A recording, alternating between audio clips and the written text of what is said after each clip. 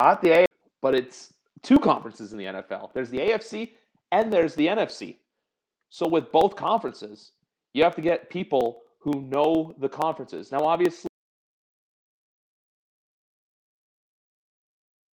AFC, but I'm the host, so I can do what I want. But anyway, guys, representing the Big Easy and the New Orleans Saints, we have for the fourth time. This is the fourth NFC preview show, but for the fourth time doing this, Matt Beast has been the constant on this show every single year. How are you doing tonight, Matt? Doing pretty good. Drinking on some Prime, not a sponsor. Hashtag. But yeah, we're doing all right. Football season's right around the corner. Preseason just ended, so we're almost there. And you know what? We're not alone. It's not just Matt and I. For as much as I love Matt, it's not just him and I. I think it's the big bucks out here because why? Because out of all the teams in the NFC, there's one team last year that made a lot of noise that no one saw coming, but they're here now. So give it up. Representing the New York Giants, we have the one and only trust fund benefactor, Jared Silverclight. Gentlemen, let's get this show on the road. Let's do it. I'm going to jump right into it because I feel like this team, it's like the complete opposite of like optimism and hope, and that's the Arizona Cardinals in the NFC West. It's just like it's ripped the Band-Aid off because the more I look into this and listen to it, I'm more or less convinced that it's just there is no hope. It's like one of those things like where hey, you can hope for hope or you can hope for like success, but like with them, there's none of that. No, no, there really isn't. I mean, this is pretty much as close to a lock for a top 5 pick in next year's draft as there could possibly be. I mean, you want to talk about a team that is just throwing in the towel early, taking the L, unloading what they can. There truly is a low ceiling for this team.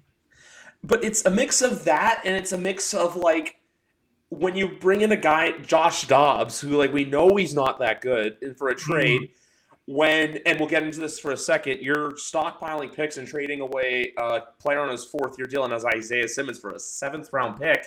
That's right. What a steal. That's the thing, though, where it's just like from New York's perspective, it's a great trade. Don't get me wrong. You gave up nothing to get him. But for Arizona, it's a simple, yeah, we don't want anything to do with you. We know we're going to be bad, so let's just do this. But then my question for the two of you with them this year is, do you even bother playing Kyler? I mean, at this point, it seems like they're not really worried about getting him out there as soon as possible. I mean, he's starting off the year on the pup. And, I mean, hey, I kind of benefited from it because in a Dynasty draft I'm in, he fell all the way to the 8th round somehow. And I said, bet. But, yeah, I mean, if I had to think about it, they might just try to prolong him not playing and be like, hey, you don't have to go out there and play and hurt yourself and da-da-da. And I mean, at the end of the day, if they end up with that number 1 pick, what are they going to do with Kyler? Are they going to get Caleb Williams? I know Kyler just got his deal, so what's going to happen? I'm sure if they wanted to trade Kyler, there'd be people that want him. But at the end of the day, he's starting off on the pup, and they just traded for the quarterback, as you said, Josh Dobbs. And that looks like either him or the rookie, they're going to end up playing one of the two for a little while, but we'll just see how it shakes out for him with Kyler. I believe he's a Tulane player as well, if I'm not mistaken. I believe so. Yeah. Clayton named that tune. I just look at, but here's the other thing too, I think with Kyler. I know everyone's kind of like a little bit down on him, and obviously coming off the ACL, but say if they want to go the Caleb Williams route, if they get the number 1 overall pick, you're going to get a good deal back for Kyler. You're going to get at least, I think, a 1st-round pick back for him because it's either, for as much as this class is good, Kyler's shown that like when he's on his game, he can be a good quarterback. So I feel like, look, he will get there's another quarterback in the NFC too we'll talk about in a minute. But with a guy like Kyler, it's not like it's just going to go for chump change. I feel like he's going to go for what people thought they would fetch for D-Hop all the way back in January when we knew that they were trying to get rid of him. Yeah, Kyler's definitely young enough where there's still, I mean, plenty of longevity to be had with his career.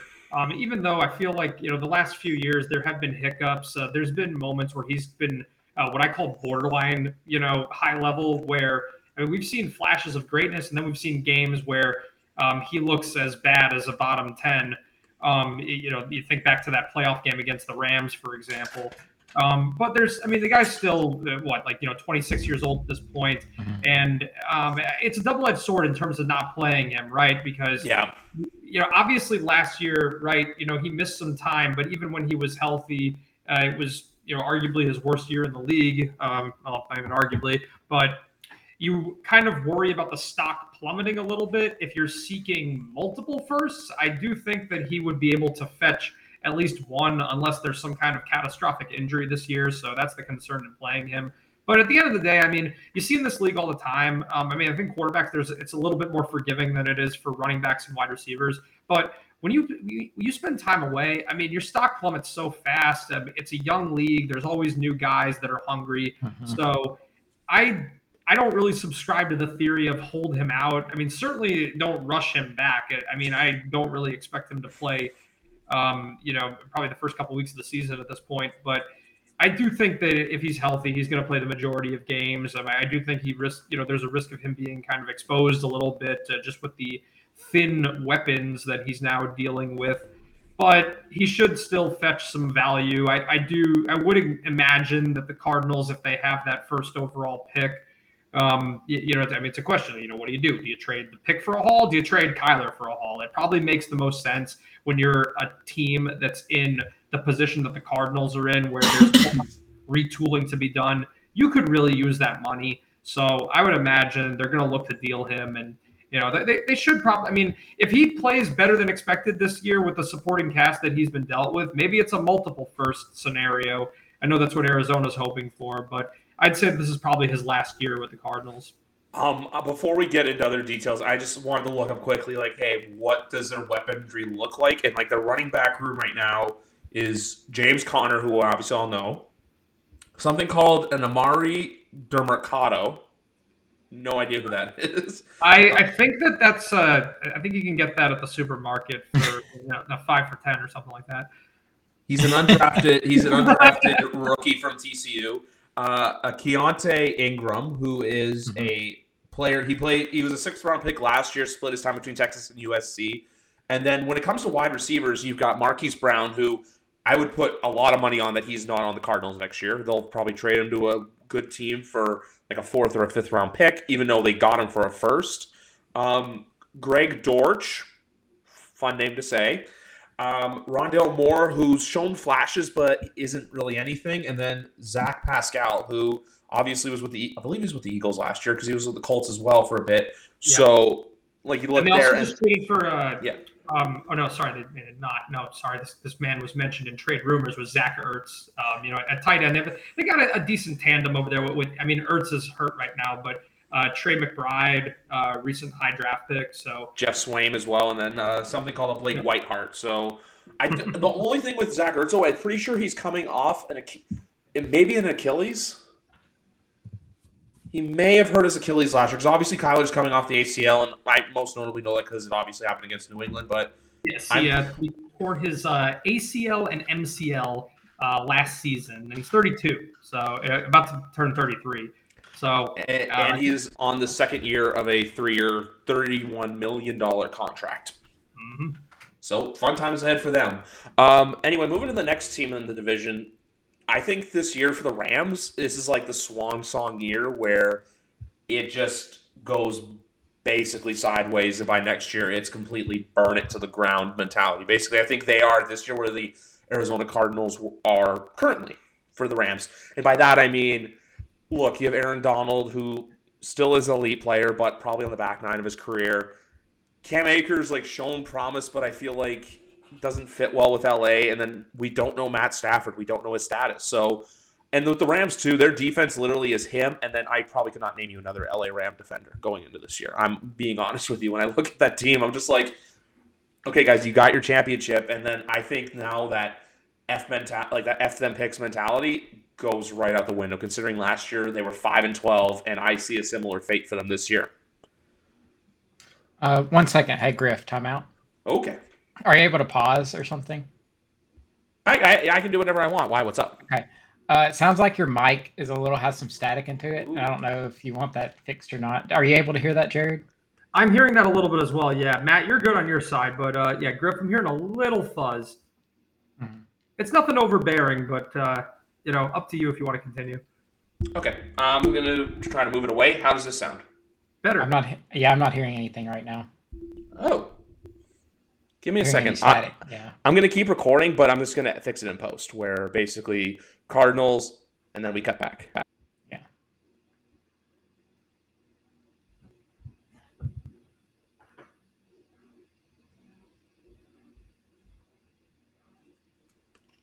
Okay, test. 1, 2, and 3. Testing. Say like a full sentence real quick. Okay, so basically what I was saying before is with the Rams, I just don't see them being the same thing as what they were in like 2021. We're good. Okay, cool. So we're back. Okay. Sorry, folks, for the skip, but look, technical difficulties happen. It's just the name of the game. But anyway, I was saying this before with the Rams. I just don't see a world where they get back to where they were. I don't know what you guys think, but for me, I think this is like the last year, and I feel like it's going to be, instead of firings, I think it's just everyone walks away, and then 2 people are brought in, and it's like, hey, deal with the mess. It's kind of like when you were a kid in high school, and like, oh, hey, by the way, great party, but you got to clean this up before your parents get home. It's going to be like that similar mentality, I think, with the Rams going into 2024. It's a really, really young team. I mean, you hear all the buzz about Matt Stafford's wife, like, oh, he can't connect with his teammates now. I think he's like the 6th oldest player on the team right now. And I mean, he is a little up there in age, but I mean, there's a lot of young talent on that team, especially on the defense. I mean, the Rams are definitely, they knew what they were signing up for a couple of years ago, right? I mean, this is a team that went all in, they mortgaged the future, and they basically did what usually does not work in the NFL, which is to play fantasy football and hope to win a championship. Usually that's something that is like an MLB strategy, and we've seen it blow up in a lot of teams' faces in the NFL, but it worked for them. Now they're kind of feeling the effects of it because now they've been put in a situation where they had to move a lot of those veteran defensive pieces, so they have a very, very inexperienced defense pretty much across the board. I do think that there are some bright spots in the offense. I mean, there are some young receivers there with some potential. You know, your Tutu Atwells and Ben Skoronix of the world. Van Jefferson, I think, is a little underrated with big play potential. We got to see a lot of these guys because Cooper Kupp got injured midway through last year. So obviously Cooper Kupp is a top 5 in the league when healthy. Running game, it's an interesting situation where, you know, Sean McVay obviously values the running game very heavily, but the room is looking really thin aside from Cam Akers, who they have been very non-committal toward over the last couple of years. So, I mean, I think that if Stafford stays healthy, this is a team that can compete in some games potentially, but I just see them allowing a ton of points, and they're probably going to edge out the Cardinals for, you know, 3rd place just because they have a little bit more of a well-rounded offense, assuming everybody stays healthy. But I'm with you guys. I don't see a winning record here. And hey, they have something to look forward to. Next year, they finally get to pick in the 1st round. Finally, after how many years? Yeah, right? God, like 2016? Yeah, I think that's about right. So I'm also watching this baseball team play on the TV right now because that's why I basically moved my studio, if you didn't, for people out there who don't know, from my bedroom to my basement because I was like, you know what? I want to be able to watch TV as I'm podcasting, multitasking.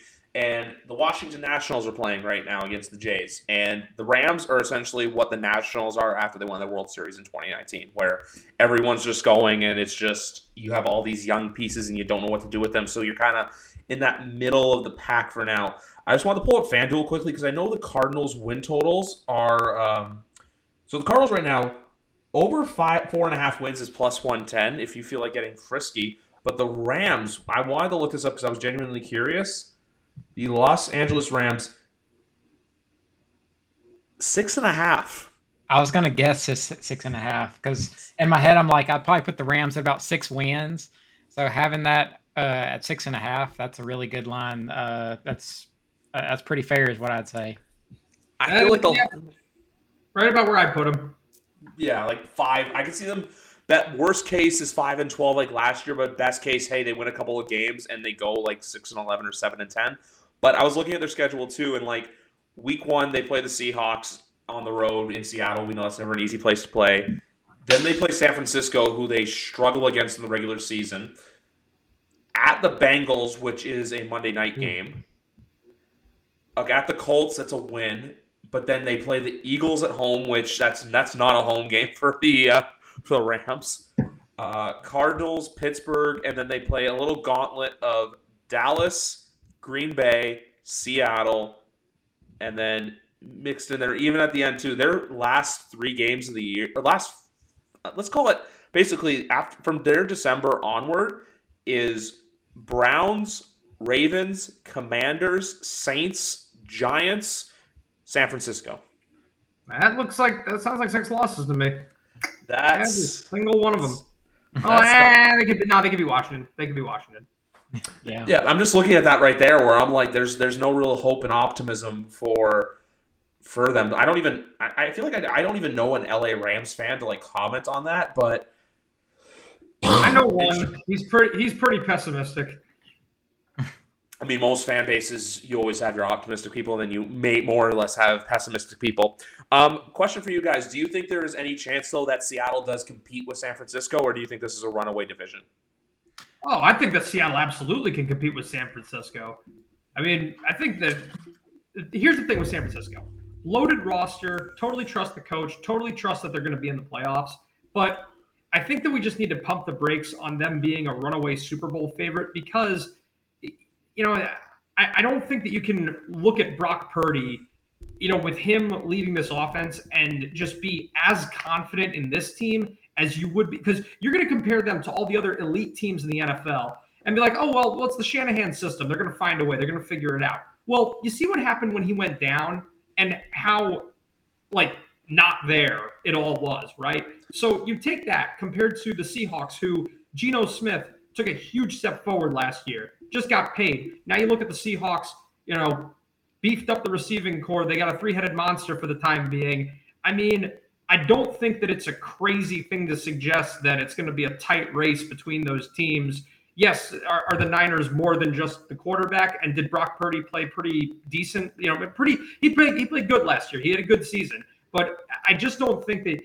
To me, if you're going to talk about a runaway team that's guaranteed to be just not good, but really great, you have to be super confident in the offense's ability to deliver week in, week out. And I don't think we're there right now with the Niners. I agree with you in the sense, and I want to say this too with the Niners. I feel like they're the one team that they can get away with stuff because they've had a lot of success recently. Obviously, they went to the Super Bowl, 2 straight conference championships, but when do you eventually get to the point and say, when are we going to get there with San Francisco? Obviously, their defense carries them. That defense is that team, literally, when you have, just monsters and mutants growing out of all corners and facets of any position that is on that defensive roster. Obviously, DeMeco Ryans is left. I like Steve Wilkes for, the hoorah kind of guy to kind of come in and rally the troops. I feel like they're good at doing that on the defensive side of the ball. My biggest question is, what are they going to be on offense? Because look, we're getting Brock Purdy got a small sample size last year, and for as much as we like to say, they lost to Philly without him, they nearly lost to Dallas too. They didn't just run away with that game. Obviously, they ran away against the Seahawks in the wildcard round, but Dallas had them on the ropes for a while, and it was ultimately Dallas being Dallas what cost Dallas to do it. That's a lot of Dallas for all of you guys. But I want to go back to the guessing board with the two of you, because with win totals, where do you think both teams stand right now? With San Francisco, I'd probably put them around 12, 13 wins, possibly. With Seattle, they're going to be really close, I think. They're going to be looking around the 10, 11 win range, I'd probably say. It's going to be kind of a close race, I think, between those two teams. But I do think the 49ers, their roster is just built so well that even if you have someone who you picked in the very last pick of the NFL draft last year, Brock Purdy, he can go in there and have one of the highest QBRs for the small sample size that he did have in the regular season last year. I just want to say something quickly about that because, sorry to cut you off, Matt, but okay. I love how people clown on the Mac Jones 2 for 3, 19-yard thrown game when Jimmy Garoppolo literally threw 6 for 8 in an NFC championship game, and they won the game with Raheem Mostert running 200 yards in the ground. I just had to throw that out there.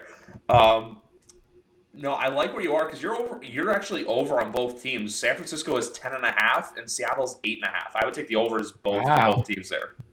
Yeah, I would too.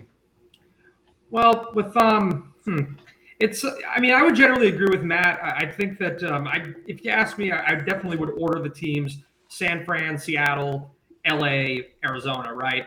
Yeah. I mean, I'm kind of, I guess, leaning more toward maybe 12-11 with 12 or 11 with the Niners. I'd see Seattle probably topping out around 11. With San Francisco, I think it applies to both these teams. They have to play against the NFC East and the AFC North, which both are, pretty loaded divisions. I think more teams with winning records than losing records for both. So, that could be challenging. I think that's where you could see the 5 or more losses creeping in for each of those teams. I do envision this race tightening a little bit compared to last year. I think San Fran, I'm gonna put their ceiling at 12 wins. I'm gonna predict that as their max. I can see something like San Francisco as a couple weird losses. Like, remember last year they lost to the Atlanta Falcons. So there will be a couple of those games where San Francisco loses and everyone kind of looks at them and goes like, what's up there? And I love how you mentioned that they're playing the NFC North because their first game of the year is in Pittsburgh. So we'll see how that fares. And I think you guys get them to like week 3 or something like that. So we are on the road week 3. And for the record, I don't like our chances in that game. I think they'll probably beat us, but the rest of the division and that AFC North, that is just that whole division, they play a very physical brand of football. I can't see San Fran running the table on all 4 of those teams, especially the Bengals. Neither can I. But anyway, I want to save both of your guys' divisions for last. Obviously, we'll do South and the East if that's okay with you, Matt. So we'll jump to the North. I can ask all these questions, but my main question for you guys is: do you guys buy into the Detroit hype, or do you think that maybe it's a little too much? I think they could be pretty good. I trust in Dan Campbell. I trust in what the Lions have. And if there's any year that they're going to be showing any promise, this could be the year. Of course, the godfather of that division is out of it now. Mm-hmm. So things are kind of up for grabs a little bit. I know the Vikings had a really good year last year, but so many of those games were decided based on a one-score type deal. So you could see the Lions, the Vikings having some sort of a regression and seeing the Lions come to the forefront in that division now with that. Because sometimes things regress to the mean. So this could be the Lions' opportunity to have a good year. And they have a good team. And things could be looking bright for them. The one thing I would like to point out for everybody who's saying that, oh, look, the Packers are gone. Now the floor is wide open for Detroit. Look at last year. Detroit beat the Packers twice, and they still topped out at 9 wins. So that means that Aaron Rodgers being gone can't make this team any better. It proves that they have to get more wins elsewhere, right? Now, that being said, I don't think that you need to be a believer in the hype necessarily to believe that the Lions can make the playoffs, because the Vikings, Matt, just like you pointed out, just like a lot of people are pointing out, when you win that many close games last year, mathematically, things are just due to kind of balance themselves out this year. You add in the fact that they got rid of Dalvin Cook, got a really thin running back room. Their defense was looking like a sieve at the end of last year, and it should be even worse this year. Yes, they added Jordan Addison, upgrade from Adam Thielen. I think that both the Vikings and the Lions, because the Lions have a pretty sus defense as well, albeit with some more pieces, than the Vikings have, particularly up front, the front 7. And also Brian Branch was a really, really good pick. See, that pick actually made up for the Jahmyr Gibbs pick, because nobody would have blinked an eye if they took him in round 1. And they had, a pretty sexy looking offense at times last year. With Jameson Williams, you're looking forward to a full season from him, and then he gets hit with a suspension, right? Mm-hmm. I think with both of these teams, you're just going to be looking at a lot of 34 to 31 shootouts, and both teams are going to win some weeks, they're going to lose some weeks, and I would lean toward Detroit winning the division, but I'd say it's going to be close. I think that both teams are probably going to win around maybe 9 or 10 games. Maybe Minnie loses a couple more, but I'd say that's all it's going to take to win this division. The Vikings win total is only at 8.5 right now. Yeah, sounds about right. Yeah, I feel like I would take that over, though. I feel like that's a team that they're not going to go from like 13-4 to like 7-10 or 8-9. I feel like they'll probably top out at like 9. I feel like they'll still be like a 9 or 10 win team, but it's just some games that they won last year, they may not win this year. Like, for example, that goofy game against the Indianapolis Colts. Like the third, like I always remember that game for one reason. I had the Colts plus 3.5, so they covered it. So you know how much I kicked myself for not taking that Vikings money line at plus 3,000 live. I did the same thing too last year. Right I said, if any team is going to blow this, it's going to be the Colts, and it happened. Yep. $100 would be fetching like $3,000 right now. Oh my god. One thing I will say with Green Bay is though, I feel like they're like Pittsburgh in the sense you can't count them out. Obviously, look, they don't have Aaron Rodgers anymore, but like I still feel like they're still a very capable team. It's just more or less up to them. Because like for example, like looking at their lines for week 1 when they play the Bears, I believe the Bears are the Bears are a 1.5 point favorite in that game right now, and I honestly would take Green Bay as an underdog in that game because you always see this every year where some teams kind of win unexpectedly. Like one team I always love the reference for this last year, Jarrett, week 1, Giants at Titans, +5. I always remember that. That was a great bet that I made. Right. So with that, I look at this team, especially with the Bears this year, like that's a segue into them. I don't buy the Justin Fields hype. I'm sorry. I just love how everyone's expecting he's 5-20 overall. I just don't see a world where adding in DJ Moore makes your team go from 3-14 to like making Justin Fields like a top 10 quarterback like some people are hyping him up to be. I see the Bears like maybe being, if they're decently competitive and win like 6 or 7 games, I think that's considered a winning season for them in the sense of like mentally for next year where, hey, you could take that Detroit leap, but I don't think people should be expecting them to be like hovering around the 500 mark. And I'll say this too. I think that if all goes bad for them, it's a new coach in there next year, 100%. I would say so, yeah. I mean, the Bears, they spent a ton of money in free agency. I mean, when you talk about adding in Edmonds and Edwards, and then, you know, swinging the trade and getting DJ Moore in there. Obviously, this is a team that they may have made the most noise out of any team in, like, the first wave of the offseason earlier this year, right? I think that the thing about them is that with Justin Fields is that last year, obviously, he kind of lit the world on fire with, you know, his running ability, but you really didn't get a feel at all for his downfield passing ability. Like, I compare it to the Giants because I got to step in here for a second, Jared, just because I only do this because I just got breaking news. Shout out from the AFC show, Danny, who sent me a thing that there apparently is a source. This is a Reddit source, so don't take it for what it is. Okay. But they're saying it's the same person who broke the Christian McCaffrey trade news, that there is a chance that Nick Bosa is traded to an unnamed AFC team sometime this week because it appears that the Niners and Bosa are nowhere near a deal. So it's like a DeForest Buckner situation. Just wanted to give some breaking news out there that it looks like Nick Bosa could be on the move, potentially. We'll see if this happens, but this is the same person who broke the Christian McCaffrey news in San Francisco. So this is another San Francisco player. So we'll wait and see what happens because obviously we know what happens. So I feel like me cutting you off wasn't the worst thing in the world. And the tweet, too, did come from a person it's a San Francisco account, but it's like a fully Bay Area thing. But like I said, too, looks like the 49ers are not close to a Nick Bosa extension. A bad offseason continues to get worse. So we'll see what happens. But wow, who could it be? It looks like a big player could be on the move. That's a big blow for San Fran. I'm really wondering who that AFC team is that just landed him. I mean, AFC, you know, you talk about the gap between the two conferences going into this season, but wow. I mean, if a top contender just landed him, that's crazy.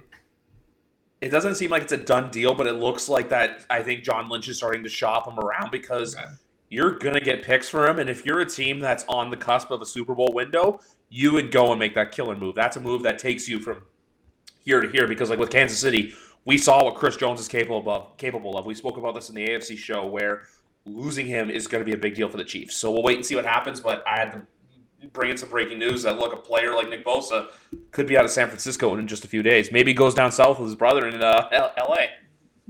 It's funny you mentioned Kansas City. I was about to just say watch it be Kansas City because the Chris Jones situation hasn't played out. Where to God? I was going to say, you know, I mean, man, if it's KC, whoo. I mean, as long as it's on an AFC team, that's all I care about. Yeah, we'd be looking at AFC East, excuse me. Literally, I got a message. So shout out Danny. I say sent during recording. So basically, broke it on the air. So like we love that. But anyway, back to the Chicago Bears. Everyone after that Nick Bosa trade bomb or trade rumor bomb. Yeah, the Bears. We're talking about contenders swapping guys, having impact on the playoff race, and now we're talking about the Bears, who I do think that they're going to compete. I think that there should be an improvement from last year, but I agree. Too many question marks on Fields. I definitely think that with him. There's definitely a lot of comparisons you can make to, Daniel Jones, where it's like, yeah, the running ability is there, but the elite, downfield passing, ability we haven't fully seen come to fruition. The difference being with Jones is that toward the end of the season in particular, the playbook was expanded. And with my argument for Jones to people is always that he's able to... Luke Getsy's not Mike Kafka. Right, yeah. he does what's asked of him, So... Yeah. When he's been called upon to make the throws, he can make the throws. I think with Fields, the playbook was, never opened anywhere close to that. I mean, we're talking about a guy who, didn't top 200 yards most games, most weeks. So it's definitely a stretch to say just because you put these receivers on the team, it's suddenly going to change everything, because you're talking about an entire redesign of the game script. So I think that you're talking about the Lions and the Vikings, two teams that are fully capable of putting up 30-plus on a near weekly basis. So it's definitely, I think, too much of a stretch to put the Bears ahead of either of those teams. Yeah, the big thing... They also... Go on, Matt. The big thing with the Bears is, you look at Justin Fields, he's going to be under some hot seats this season. 5-20 as a starter. That's not good. So The Bears went out, obviously, and, they got Chase Claypool a year ago. They got DJ Moore now. They're trying to tool up that offense. Yeah, they're trying to tool up that offense now in order to be like, hey, Justin Fields, we're giving you all the weapons we can get to give you.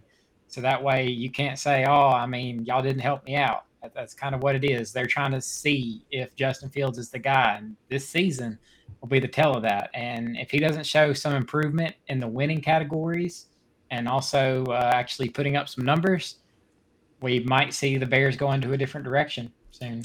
They're basically in the opposite of what the Cleveland Browns are, where if this year goes belly up for the Browns, it's fire a coach. If it goes belly up for the Bears, it's get another quarterback. But guess what? You don't have your... Oh, wait, no, never mind. They do have 2 first-round picks next year because of Carolina, who... I'm looking at their schedule, too. Man, the Bears, they play at the Chargers on Sunday Night Football. That's a game where, look, you could get exposed very quickly against a good team like that. But ultimately with Chicago, if they can show promise and steal some football games like they did last year, beating New England, because that's the thing, too. There are 3 wins last year. 1 was New England and 1 was San Francisco. The other, I think, was Houston. So if they can beat some, good teams, obviously not Kansas City, but if they can split with Minnesota, beat Detroit, for example, we can see what happens, but for the most part, you got to go out there and make do with what you got. You can't just sit and squander an opportunity if you're the Chicago Bears. The Bears. I just want to quickly thank the league for putting the Broncos-Bears game on October 1st at 1 p.m. because both you guys know that last year, this game, we would have been forced to watch this in prime time. Because every Broncos game was in prime time last year because people did not know what they were getting with Russell Wilson on that team. And thankfully that dud is going to be in the 1 p.m. slot and fly well under the radar where it belongs. Yes, and also though they have that Thursday they play at the Commanders in prime time, and another game is Week 10. After going to New Orleans, they host the Carolina Panthers on Thursday Night Football, which Bryce Young and Justin Fields, with Kirk Herbstreit calling that one, I'm okay with it. But, that Sunday nighter against the Chargers, yikes. So we'll wait and see what happens there. But anyway, guys, Matt, this is your time to shine. Before we talk about all the other 3 teams, the Saints were a team that were very noisy this offseason. So I want to ask you, the floor is yours here. I'm actually going to do this for a second. I'm going to push Jared and I to the side if you're watching this on YouTube. And I'm going to let Matt explain to all of you guys what it's like to be a Saints fan and also to what his expectations are for the 2023 season. Matt Beast, take it away. Let's hope the train doesn't interrupt me because the train's been going off here for a couple minutes, for a couple seconds now. But yes, it is the Saints. They made some moves after 2 seasons of being pretty mediocre, around the 7-win totals, and now we went out and got our quarterback, Derek Carr. Some people might say, "Oh, he's not really the guy," but I mean, when we've transitioned from Taysom Hill to James Winston to Andy Dalton, it's going to be an obvious upgrade. And in the preseason game that he played, he was looking really good.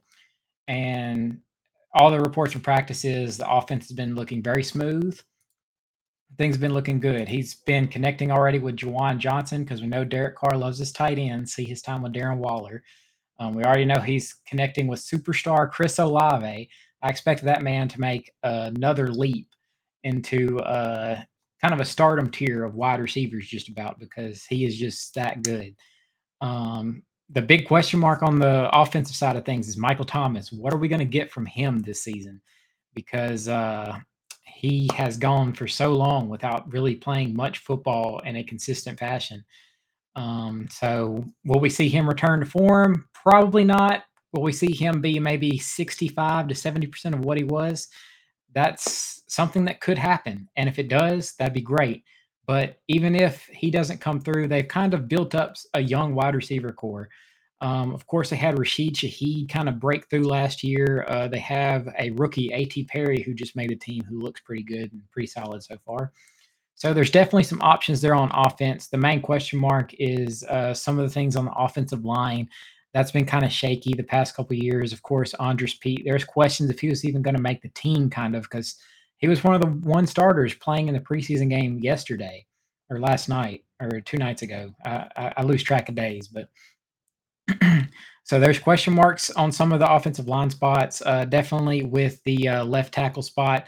We don't know if the second-year Trevor Penning is going to break through this year. We'll have to wait and see on that. But yeah, I'm excited to see what Derek Carr is going to bring to this offense. And of course, we have the running back situation with Alvin Kamara getting the suspension, but we did get touchdown leader Jamal Williams from last year. Gotta love Jamal Williams, another guy who just loves anime unapologetically. He's so brash about it. I love it.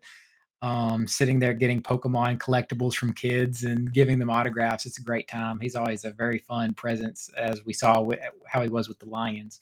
And of course, we have rookie Kendre Miller. But the offensive side of things, it's going to be interesting to see how things progress. And if things don't do well, we might need a new offensive coordinator because Pete Carmichael just might not be it. As far as the defensive side of things go, we kind of hope the defense stays par of the course. This defense has been something that's been so consistent over the past couple of years, one of the better defenses in the league. We've had quite a few different changes on the defensive front. Of course, we spent our first 2 picks on the defensive front with Brian Bresee, and then the other defensive end as well. His name escapes me at the moment, but but the defensive line is definitely going to be something to watch, as we had to bring in Kalen Sanders, then another defensive tackle to replace and retool our whole defensive line pretty much. As far as linebackers go, Demario Davis is still there. He's getting up there in age, but I believe he'll still be pretty good. Kind of surprised Jalen Smith didn't make the team. I know he was on the Giants last season, but he was looking pretty good in the preseason, but I'm kind of surprised he didn't make it. But Pete Werner and Demario Davis definitely held that down. And of course, one of the better cornerbacks in the league, Marshawn Lattimore, he's still going to be his thing. I believe he's probably the best player on this team currently. But as long as the defense stays the same and we see some improvements on the offense, I believe this Saints team could make a push for the playoffs, and it helps that they are in a weak division. And that's pretty much most of the Saints take. You did really good. You did good. This is something I should have done for the AFC show. So the guys in the AFC show, I'm sorry, but I figure, you know what? Let's give this a soliloquy for Matt. Let him talk about his team. It's an idea I'm going to do next year. Let everyone speak on their team.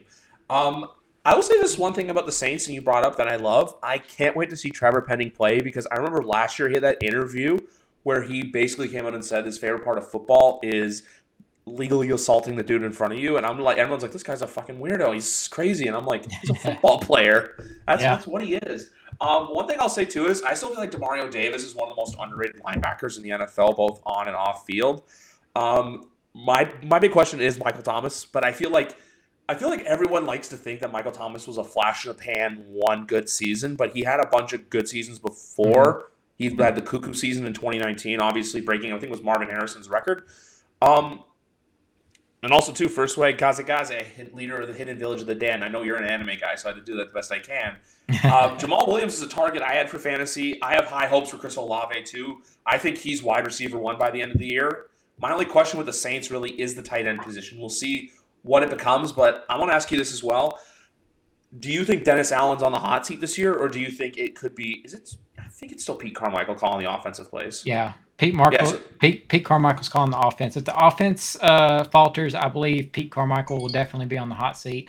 As far as Dennis Allen's job, I believe he's somewhat safe. I'm not going to say, like, if the Saints go out and win 4 to 5 games, anywhere around that territory, then he's definitely either going to have a very stern talking to or be on a very, very hot seat. But I don't think he gets fired this season unless things just go catastrophic, barring injury, of course. But if things just go catastrophic for some reason and they just are really, really bad, then you could see Dennis Allen gone this season. But I think if he wins around the 6-7 wins, he might get another chance next season. But then that next season, you're looking at a much hotter seat. But I think this organization is going to give him the time to try to make his impression, because I definitely think very highly of him being a coach for the Saints for such a long period of time. So I think he has a little bit of a window there. And as you said with the tight end, another thing I forgot to mention is Jimmy Graham being back on the team after being gone from the Saints. I know some people might think, oh, maybe that might not be too much, because, I mean, the guy's 36 years old now. But, I mean, I'm not going to lie to you, some of the games he's making in the preseason game yesterday, granted it is preseason, kind of looked a little bit like old Jimmy Graham, but we're not going to get old Jimmy Graham. I know that. But if we get maybe – I could see him putting up 4 to 5 touchdowns this year, if not maybe 6, maybe a little bit more. But I see him being somewhat of a factor. But definitely Juwan Johnson is definitely going to be one to look out for, I believe. The only other thing I was going to say with the Saints, and I love this right now, is on – like obviously we're looking at win totals. 9.5 is at plus 114. I feel like that's a very tempting number to take, just because with the Saints, I'm going to say this right now. I feel like out of all the teams in the NFC, they're a dark horse that if, and also too, I'll say this as well, like they're a dark horse. I don't know Super Bowl dark horse, but like a dark horse to be like in that conversation of like, hey, they can make noise. But if it weren't for the Damar Hamlin situation, I feel like if Derek Carr goes out there and gets him a division title and the playoffs, he would be next in line to win comeback player of the year. Obviously, Hamlin is going to be like Alex Smith in 2020. The second he steps on a football field, boom, he's got the award locked up. Like, just throw away the key. I want to spend more time too on the Saints just because with the rest of the teams, like, I still don't know what to expect. I remember the three of us. Jared, do you remember when we did this 2 years ago? There was a team you and I both said that we thought would be a dark horse, but then we ate shit for that. This was the Carolina Panthers. Carolina Panther. Yeah. And they started 3-0. Then then we learned, hey, they've lost to the Jets, which the Jets still weren't good. They lost to the Saints, but then and the that's Saints. That's the free fall. That's right. Yeah. That was the Saints, but I believe, Matt, there was a lot of COVID in the Saints locker room that game. Yes, mm-hmm. I remember that. I remember that specific game because for some reason the town I was in went on some kind of a weird lockdown where like nothing was working TV or internet wise, so I was not able to watch the game. But I was listening to it in the car, and it's very infuriating. But there was like a lot of COVID situation in that game. But yes, that Panthers season, it was very tainted because those first 3 wins were pretty iffy, and we saw the results of that. And then I remember they beat Houston, then they lost to Dallas, and that Dallas loss, I was like, you know what? We'll give them their credit. They hung with Dallas, but then they went 2-12 down the stretch, and we were just like, oof, my own. But so with because that's the thing too, like this year, like with the NFC South, I'm not ready to like honestly, I think Tampa. I'm saying this right now. Chris Godwin's not a Buccaneer after 2023, maybe even sooner. I feel like he's the player that would get traded. Yeah. Atlanta. I get the Bijan hype, but I don't like putting all that emphasis on a rookie that's not a QB. You know, just where it's like you expect him to come out and like, I'm not saying he's going to be like good, but I just don't see a world where he's like, you know, already a top 3 running back in the league. I can see him being in the top 10 by the end of the season. I just can't see him being like, you know, what like Nick Chubb or even people already saying, oh yeah, he's got offensive rookie of the year locked up. I feel like, yeah, he's going to get the ball a lot, but feel like it's not fair to put all these crazy expectations on a rookie. Like, remember we did this to Kyle Pitts, and everyone's saying, oh, Kyle Pitts is a bust. Kyle Pitts is this. And I'm just like, guys, you got to give these players time to work and get into the NFL. It's going from, obviously Texas is a good program, but the NFL is a man's game. And you're playing not against kids anymore. You're playing against grown-ass men with families. So it's going to be interesting to see what Atlanta is like this year. Well, I mean, with Atlanta, it's a really interesting situation where you have, if there was a quality, like a real quality quarterback behind center, you're talking, you've got a potential top 10, maybe top 5 tight end, top 10 wide receiver, top 10, maybe top 5 running back. You know, if you, honestly, you put Derek Carr on this team and the over-under win total, I mean, I think that 9.5 would be, negative money. But Desmond Ridder, and it really just begs the question, why? Why Bijan Robinson? Yes, potential generational talent. Looks like a monster. But when that's your quarterback situation and Will Levis is sitting there at number 8, I don't understand that, especially considering this is a team that was running the ball effectively last year. Tyler Algier, absolute steal. To me, 36 times a game was their average. 36 times a game. Yeah. No, Algier basically won the job from Patterson, and I mean both those guys produced at various points last year. So to me, that's how you win with running backs, is when you're able to assemble that kind of value committee. I mean, Algier was like a 4th or a 5th rounder or something like that. And to me, I mean, I get the attraction of Bijan, but I didn't agree with the pick based on all the other needs of this team. So I think this is just going to be a team that, every now and then there's going to be some flashy highlights, but I see the Saints as being the more complete team in terms of a threat to win the division. That being said, Atlanta, there is upside, so I'm going to pencil them at number 2. I can figure them for maybe around 8 wins. I could see it. They won 7 last year. I think the Saints around 10 is a good number. I definitely, Matt, I'm right with you. I think Olave is going to be an absolute monster this year. People thought that Devontae Adams was going to fall off last year because of Derek Carr. And, I mean, he put up, his numbers were just as good as ever. So I think the same thing happens with Olave. If Michael Thomas is healthy, even better. Jamal Williams, love that for them. That's a great get for them. And it's great insurance behind Alvin Kamara. Great for fantasy, too. Yep. Oh, yeah. Great for fantasy and great for get those 2 touchdown props in, because he was a beast for those last year. So, yeah, I think the Saints are definitely the most complete team in this division. It just it feels like it's going to be a solid all around season for them. They might win this division by 2 or 3 games. So right now, when I'm looking at the win totals, so Carolina right now is sitting at 7.5. Where I would probably lean under for that one, honestly. I feel like 7 and 10 is kind of their ceiling. But Atlanta's right at 8.5. That's their win total right now. I also think this is a big year. Also, the Atlanta pick, as soon as you were saying like all their needs, because that's what you have to do in the first round. You have to draft for a position you need, not for want. And this is a position you wanted to draft. It's kind of like when Najee Harris went through 2 years ago, and now the Pittsburgh Steelers are already looking sick and tired of him. I'm not saying it's going to be the same thing, but like, you don't know. We can't control these things in the NFL. They also did add Jonnu Smith in the offseason, but that was just a salary dump from New England. They did lock up, I believe, Chris Lindstrom this offseason as well, or Caleb McGarry, one of the two. But they still have a pretty good offensive line. With Atlanta, though, it's just that seat is boiling for Arthur Smith right now. I feel like they have to make some noise or he's gone completely. But with Carolina, though, like I do agree with you as well, but going back to the Atlanta part, where there's going to be some games where they have some pretty good moments. But with Carolina, you got to show it to me. Like, I feel like Bryce Young, I don't know what the Carolina offensive line is like. I know they have Ike Ekwonu, who they drafted in between that giant sandwich of KT and Evan Neal, which, Jared, we're going to talk about them soon. But with the Carolina Panthers, I'm waiting for a game. Like, remember Zach Wilson, how he was always running around carelessly in his rookie season, and then eventually he got hurt?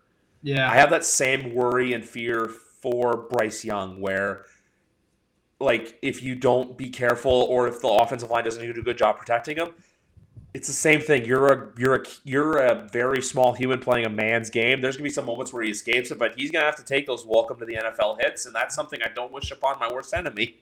Exactly. And I mean, with the Panthers, the main worry, if I had a worry for them, I mean, if they're struggling, great for me. But the worry from an outsider's perspective or for a Panthers fan's perspective would be worrying about who's going to be that playmaker on offense. I know they brought in Adam Thielen, and I mean, he could be kind of just like one of your solid baseline guys who's always there to get a catch for you. But I mean, outside of him on offense, I mean, Terrace Marshall, question mark, DJ Chark, kind of a question mark. Yeah. I mean, in the running game, you have Miles Sanders, and I mean, that's okay. Isn't But Chark out for the season? Chark is he's questionable for week 1.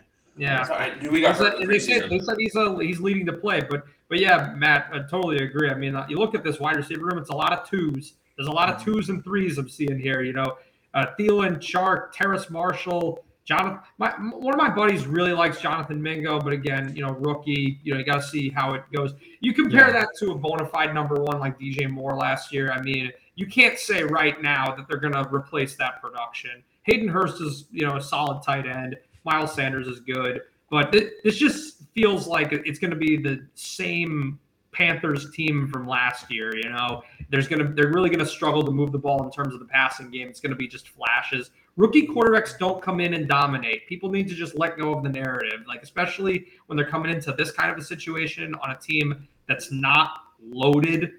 There's going to be growing pains. It's just going to happen. That Panthers-Saint Monday Night Football game week 2 is going to be one to watch as well. They play Atlanta week 1, but then they play Seattle, the Vikings, the Lions, the Dolphins before their bye week. So, like, they're potentially staring, I would say, 2-4 right in the face, or even 1-5 at that point. So we'll see what it goes. But it's going to be one of those years where I think Carolina's in that same position as Chicago, where it's like, look, if you can get to 6-11, or if you can be a 7-10 football team, it's like, okay, hey, you're doing this. But then next year, it's like we want to see them continue to grow. I like the Jonathan Mingo pick. I don't like him as a wide receiver 1. I just like it for the sense of he looks like he has the traits that maybe he can develop into a solid receiver one day.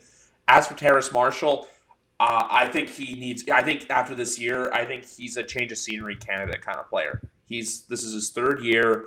LSU talent, hasn't done a whole lot, so we'll wait and see what happens, but that's just my take on Terrace Marshall's situation.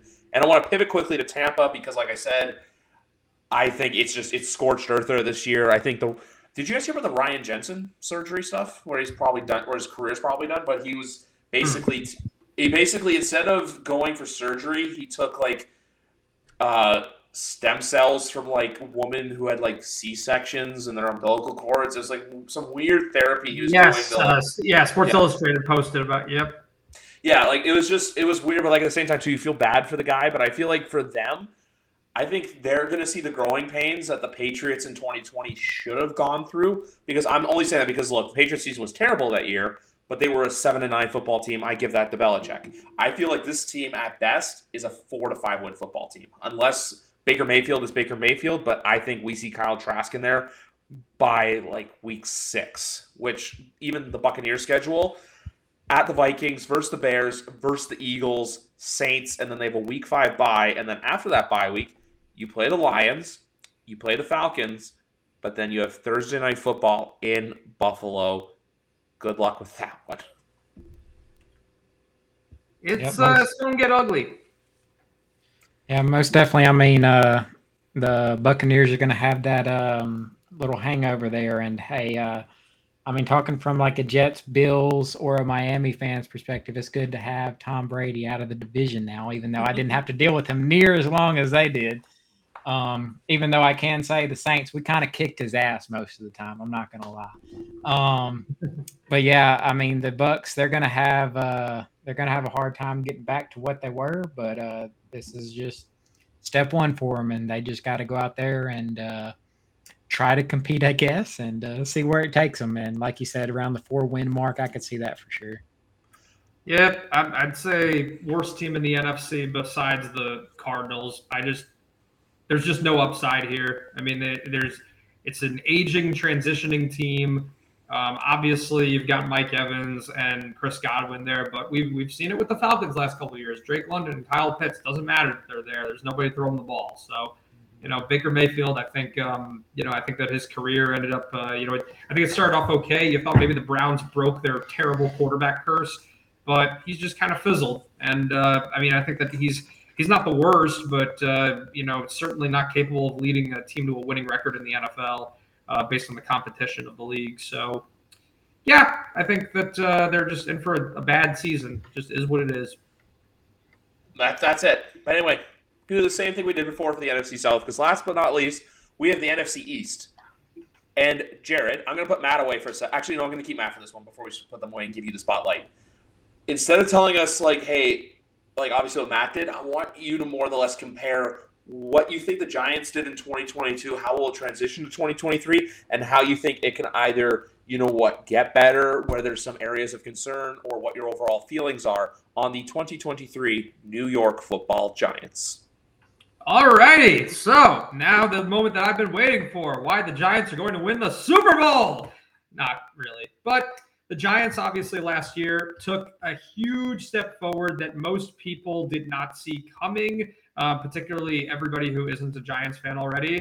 Basically, the Brian Daboll system, we saw instant positive results. I think that the Giants showed what you can do when you take coaches from winning programs from all across the league, bring them together, and just trust the process, trust the system. The Giants showed that they were able to basically get away with not overhauling their roster. They overhaul their coaching staff, and almost everybody gets better, marginally better. I mean, we're talking about Daniel Jones, Dexter Lawrence, two guys that people thought were first-round busts, now locked up to very lucrative contracts. Andrew Thomas, another one.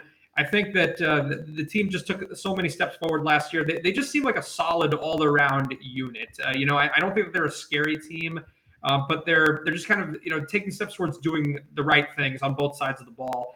This year, they had a little bit more wiggle room in terms of the offseason cap space, so they made some solid additions. Nothing blow away. I think that the biggest acquisition was definitely Darren Waller, that's a big receiving target for this team. The only question mark is his health. But if he's able to stay on the field, that's a top 5 tight end, and Daniel Jones already loves him. Chemistry seems like it's going to develop pretty naturally over there. Jalen Hyatt was a really great value third-round pick in the draft. Paris Campbell filling the slot role nicely. The offensive line added a huge piece. The most underrated get of the Giants offseason was John Michael Schmitz in the second round. Because, so far, his performance has been rock solid. He looks ready for the NFL. And if he's able to hold it down in the middle, that's what this team has been missing for the last 10 years is interior offensive line depth. We've lacked, any kind of support in the middle. It's been a sieve. And if we're able to, if he shows up and Evan Neal takes a step forward, because Andrew Thomas also had a really bad rookie year and improved steadily ever since. So Evan Neal is really going to be the X factor, and Schmitz for this offensive line. If you get those two guys playing well, Andrew Thomas is holding it down. Now the Giants create an actual pocket. Now we have pass protection. Now you can really open up that playbook and really see what Jones can do in terms of throwing the ball downfield that you really only got to see in those games against the Vikings last year.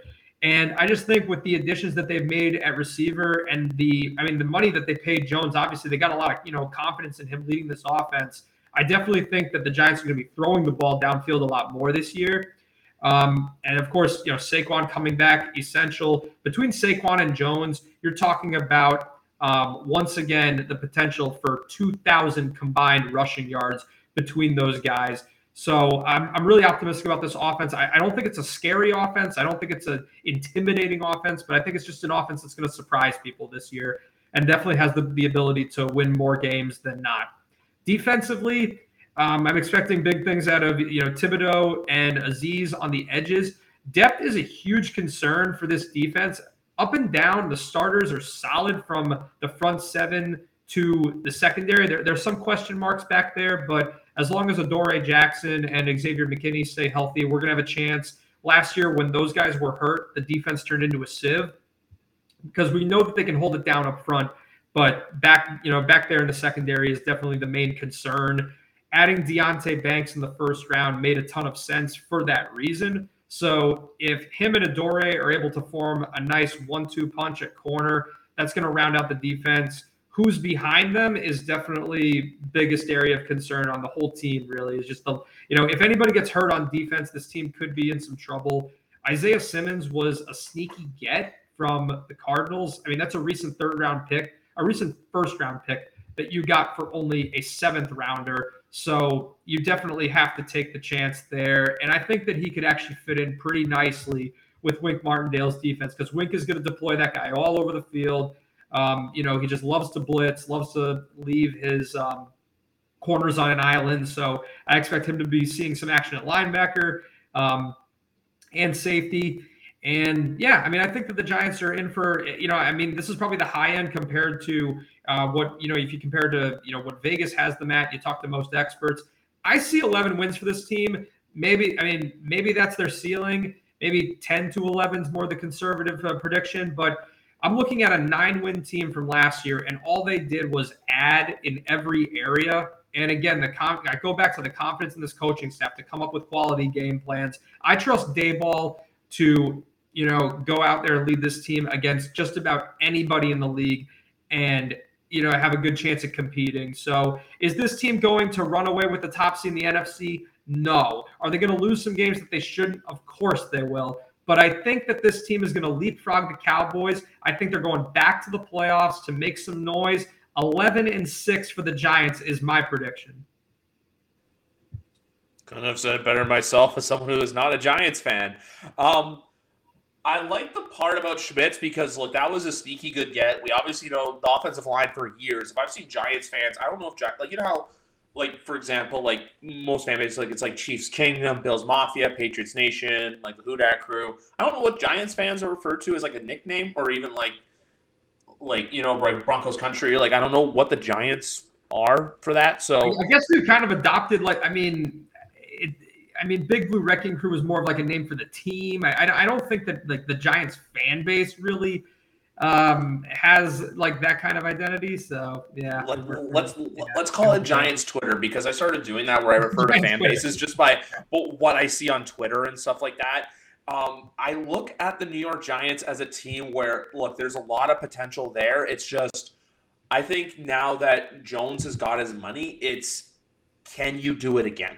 Can you go out and deliver a standing ovation worthy encore? It's not knocking him or anything like that. I'm just saying, look, hey, it's easy to do it once. It's a little tougher now when it's hey, you got to the divisional round game. We all know what happened, but Minnesota, you guys took care of business against them. Won a lot of games last year, sneakingly, the Tennessee game, the Baltimore Ravens game too. That's another one people don't talk about.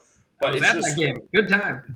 Yeah. So that's the thing where I look at with the New York Giants, where and also too, balancing that schedule out early, because obviously you go out to the desert in Arizona, then you play San Francisco in a short week, so a bit of a West Coast trip. How do you balance that? I think that week 1 game against Dallas they're Giants. I feel like they're a team we're going to learn a lot about quickly. We're going to discover quickly who they are and their identity. And one other thing I'll say is I like your Evan Neal comments, just because I saw traits in him where I'm he has the ability to be a banging right tackle. It's up to him. And I'm trying to blanking on the guard situation. I just know that Giants fans are not happy with Marco Lewinsky. That's the only thing I know with the offensive line. But I like Schmitz. Saquon, I feel look, he's your security blanket to have there. And my only worry with Darren Waller is just from fantasy football perspectives, he has 1 week where he's on fire, then he has 1 week where he's hidden. You can't find him. You can't see him. He's John Cena. You can't see me. But so that's just what I want to say about the Giants. But the one thing I'll say is too, FanDuel right now they're at 7.5 on their win total. Yeah, I feel I feel like people are expecting it makes no sense to me at all. I've been screaming about this for the last month or two, ever since I was first checking the lines with Danny. I think that the Giants, they might be the most underrated team in the league by Vegas. I simply have no clue how you can look at this team and say they're going to be worse than last year. Unless something catastrophic, unforeseen happens.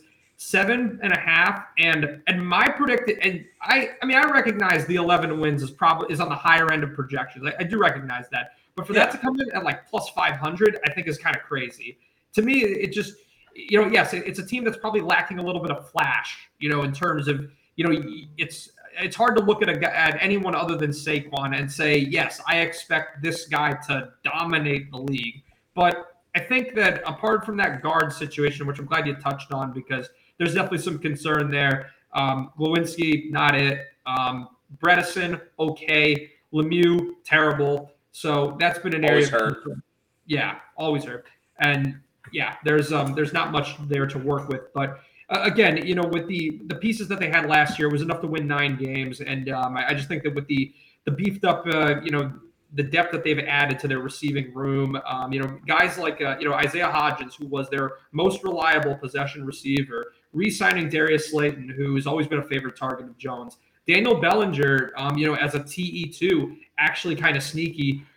He was decent, good hands last year before he got a weak injury in that Jaguars game. I see just a lot of decent pieces around here. Nice, complementary pieces all across the offense. Wan'Dale Robinson as well. He just got activated off the PUP list. So there's definitely some potential here. With Wan'Dale Robinson, I'm not ready to say anything yet just because ACL injuries are a sneaky beast to kind of conquer. So I feel like him and Sterling Shepard, we don't know what to get, but I feel like, look, Jalen Hyatt, there's a lot of hype. Isaiah Hodgins, you know what you're getting. And then, like we said, to Darren Waller, he's there. But that's the one thing I would say if there's a concern with the Giants, it's mainly the guard play. If you get, because I always say this too, because I feel like not enough people talk about the big boys up front. So is what it is. And also, if I was going to, because I want to save the other 2 teams for last, just because, look, they're the better teams. I'll quickly say this about Washington. I feel like Washington will be like that 8-9 win team where it's like, hey, we see improvement. They look really good, but I think Ron Rivera is probably out, and they'll probably have a new name again, probably at the start of 2024. That would be pretty rough. I do want to add on with the Giants talk real quick. Absolutely. I will say I do like the Giants. I do like this whole division as a whole. I do think you could have 3 teams from this division making the playoffs. I would probably, like Jared say, probably about 11 wins. I'd say probably about 10. I think they're about in the same win range like the Saints would be. But the thing is, the Giants play in a much harder division than the Saints do. Yeah. With the Giants, I will also add that I have officially bought stock into Daniel Jones technically because I traded away my Josh Allen in Dynasty and got Daniel Jones. Granted, I got A.J. Brown and Travis Kelce and Saquon Barkley along with that. But I do buy into the Daniel Jones hype. I do think he could be pretty good. And granted, you do see all the stats and all the things like, here's Daniel Jones without Saquon Barkley. Here's Daniel Jones with Saquon Barkley. Mm-hmm. Granted, they do bring back Saquon Barkley this year. We'll see how it goes next year. We know the running back drama has been crazy this offseason, but Saquon's going to be back, so I think the Giants' offense should still be looking as it was last season. But with the Commanders, yes, it's going to be a let's see how Sam Howell does show. Ron Rivera is even saying, if I knew he was this good, I would have started him sometime last year. But, yeah, it's just kind of a wait and see with the Commanders. They're kind of just that one lone team in the division that you're just like, I don't really know. Yeah, with the Commanders, I think it's the short end of the stick. It's very hard, even to get 8 wins as a last place team. Just because of the division that they play in. And it's certainly not a roster that's devoid of talent or anything like that. And this is a team that won 8 last year. But again, just due to the competition of the division, it's, it's fair to say they're probably going to be hovering around that area, but I think 8 wins might be their ceiling just because of how I don't see them being better than the Cowboys or the Giants, and certainly not the Eagles.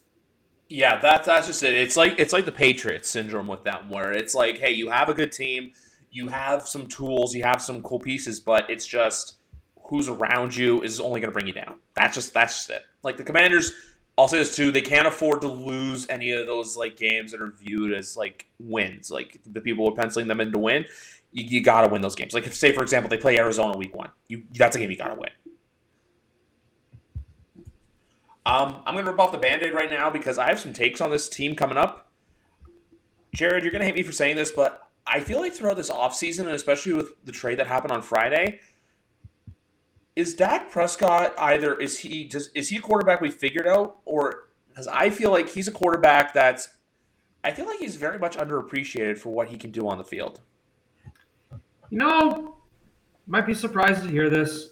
I would agree with you. I think Dak Prescott is a rock solid quarterback, and I think that he kind of, he catches a lot of flack. I mean, it's similar to the Tony Romo thing, right? Where I think that you're talking about, really there's a lot of similarities. I mean, both guys have been, they went to the playoffs, more often than not, but just can't get over that divisional round hump, right? So then you start pointing fingers and like, oh, this guy must suck. But I mean, I think that Dak is a guy who, yes, is his downfield accuracy kind of a hit or miss at times? Sure. Obviously he hasn't, won the big one yet. But I don't think that you can look at him and be like, this is a guy that you can't play, that doesn't give you a chance to win most weeks. I think that there's other areas of this team that have needed to be addressed for a while now.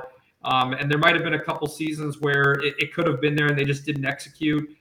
Stars just didn't align. But I don't look at, them trading for Trey Lance or anything like that and being like, oh, yeah, he's coming for Dak's job. I mean, Dak, he's had a solid career in Dallas. Maybe they're never going to win a Super Bowl, but I don't think you can look at a guy like that and be like, oh, man, the one thing holding us back is that quarterback. Yeah, I definitely completely agree.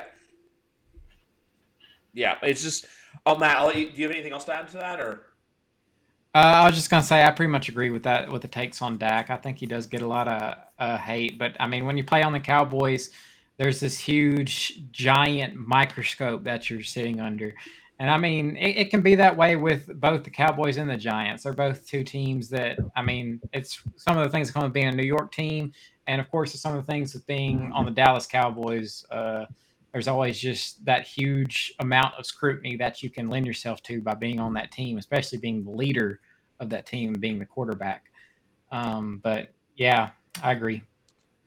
That's just it. It's where you play. Like, I feel like if Dak Prescott was, because we started with them and because we love to rip on them tonight, if Dak Prescott was the quarterback for, say, the Arizona Cardinals, I don't think it's viewed as heavily and he's put in the right conversation. But also, too, the thing that people were saying, and Mike Florio said this yesterday with Jerry Jones, is Jerry's never had his guy since Troy Aikman left. It's always been like, look, Tony Romo, undrafted free agent. Remember 2014, he wanted Johnny Manziel so bad. Ended up getting Zach Martin, which, look, that's a win. Zach Martin's going to Canton one day. Yeah. And then 2016, they wanted Paxton Lynch. Well, guess what? Paxton Lynch is out of the NFL now, and you ended up with Dak Prescott. So we'll see what happens, but I don't think Trey Lance is a threatening option for them.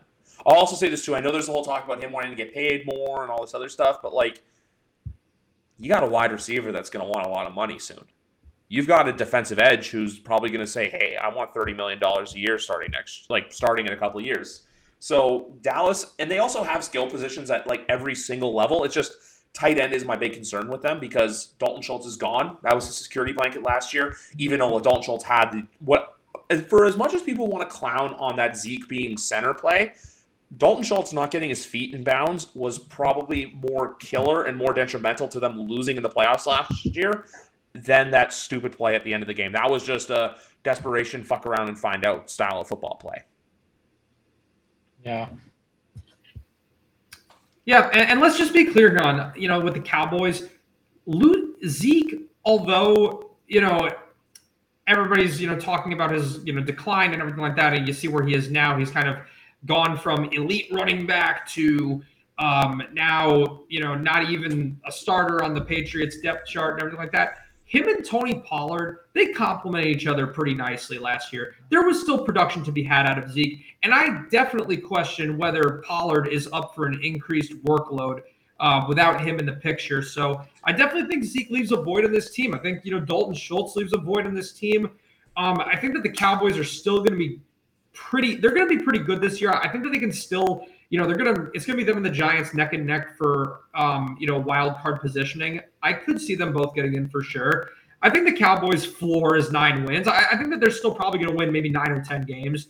I think that's a step backwards from last year, but this is still a team that's going to compete. There's still weapons there. I do think that, there's some voids left by the guys that I just mentioned, but, obviously losing some veteran pieces as well as the team ages. But there's still more good than bad here for sure. They also, I'm looking at their schedule. They have their bye week 7. Their first 6 weeks also, they've got some heavy lifting. They've got one pretty much gimme game.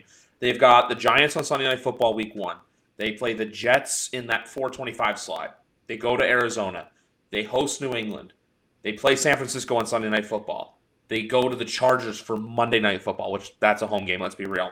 So they do not play a 1 o'clock football game until week 8.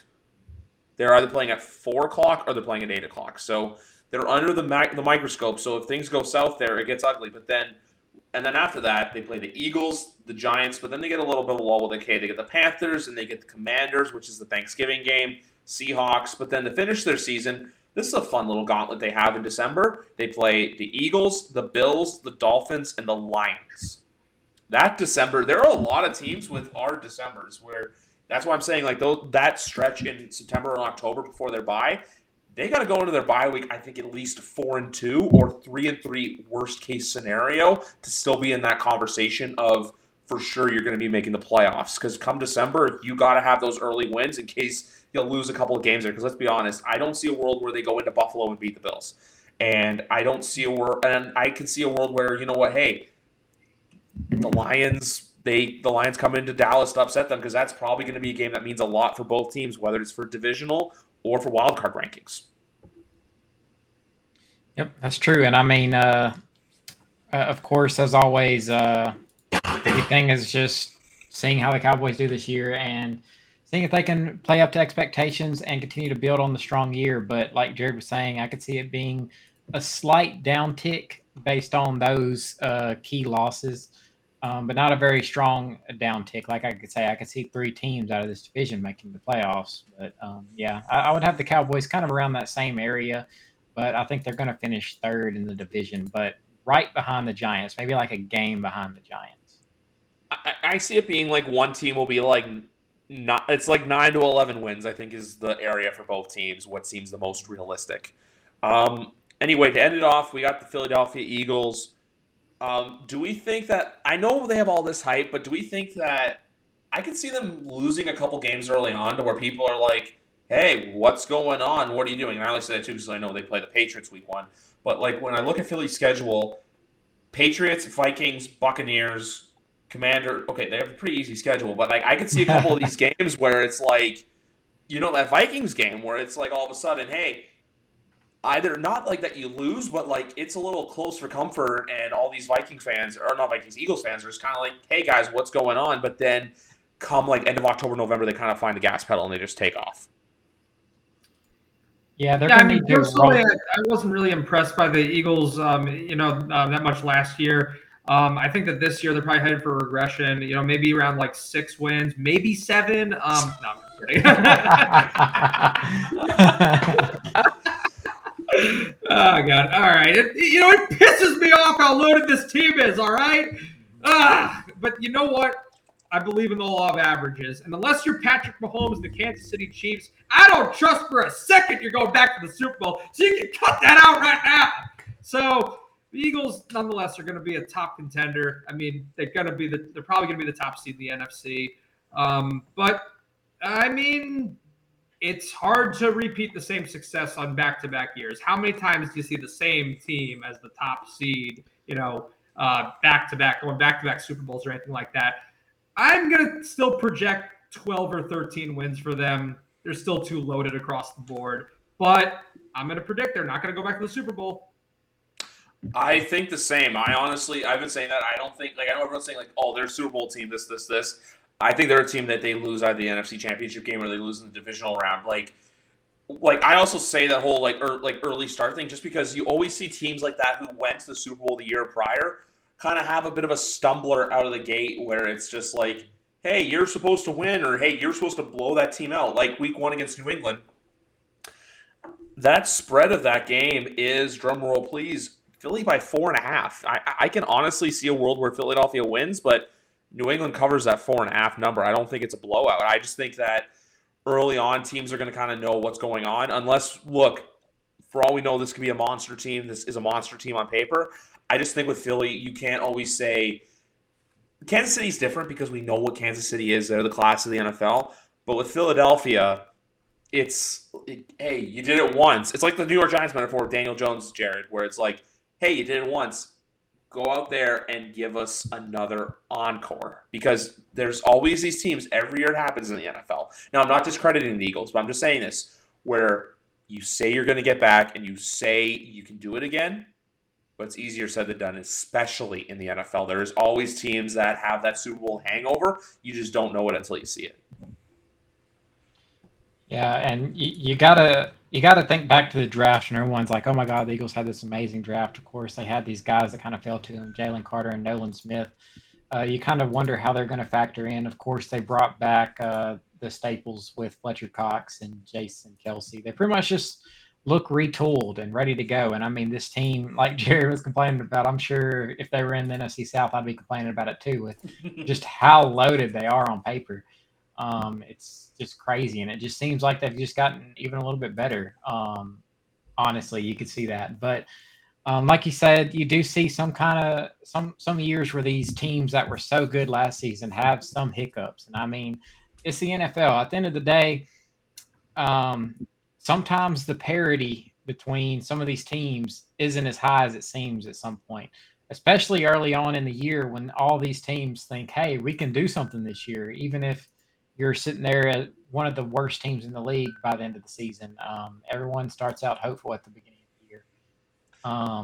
But yeah, I think this Eagles team is definitely going to be contending for that number one spot. I know a lot of people have it between them and the 49ers as kind of the race. And I think just the fact that they got that quarterback that led them all the way there. And I mean, you got to just love Jalen Hurts. He has a crazy story to him for sure. But yeah, I think. All right, I got to put this out there right now. Jalen Hurts is Daniel Jones with better wide receivers.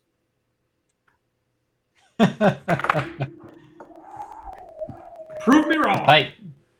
It's a take right there. I definitely wouldn't be the one to prove you wrong on that, because I would not have the stats on that. We'd have to call in another person on that to prove you wrong on that. But it's definitely a take for sure. I've seen the tape on both, and this year, if our offensive line shapes up, yeah, that's another thing. He's got a stone wall in front of him. Like, I mean, how can you fail? He's good. Don't get me. He's good, but he's possibly put in the best possible situation to succeed out of any quarterback in the league. It's a very valid opinion that, like, look, you put Patrick Mahomes in front of that offensive line, it's goofy cuckoo. It's like, it's not even a fairness thing at that point. I really like that take. Like, you throw like 100 touchdowns. Yeah, exactly. You have Lane Johnson, you have Landon Dickerson, you have Jordan Mailata, you have Jason Kelsey, and there's someone else I'm blanking. There's someone else I'm blanking on. But, like, and then even still on the other side of the ball, it's just like, hey, we're going to rebuild the Georgia defense, plus Hassan Reddick, plus Darius Slay, plus James Bradbury. I think James Bradbury's still there now. So we'll see what happens. It's just, I'm not here to say they're going to be bad. I'm just saying that I feel like there's going to be some challenges for them when it comes to playing teams that are lesser than them. That, look, those are the games that you got to go out there and just whoop ass. I can see a time frame where it's like, hey, or the universe, where it's, you're not exactly whooping ass. You're winning games, but you're winning closer than you should be, which then we all know what Philly radio and Philly sports fans are like, where it's at the point of, hey, why aren't we doing what we're supposed to be doing?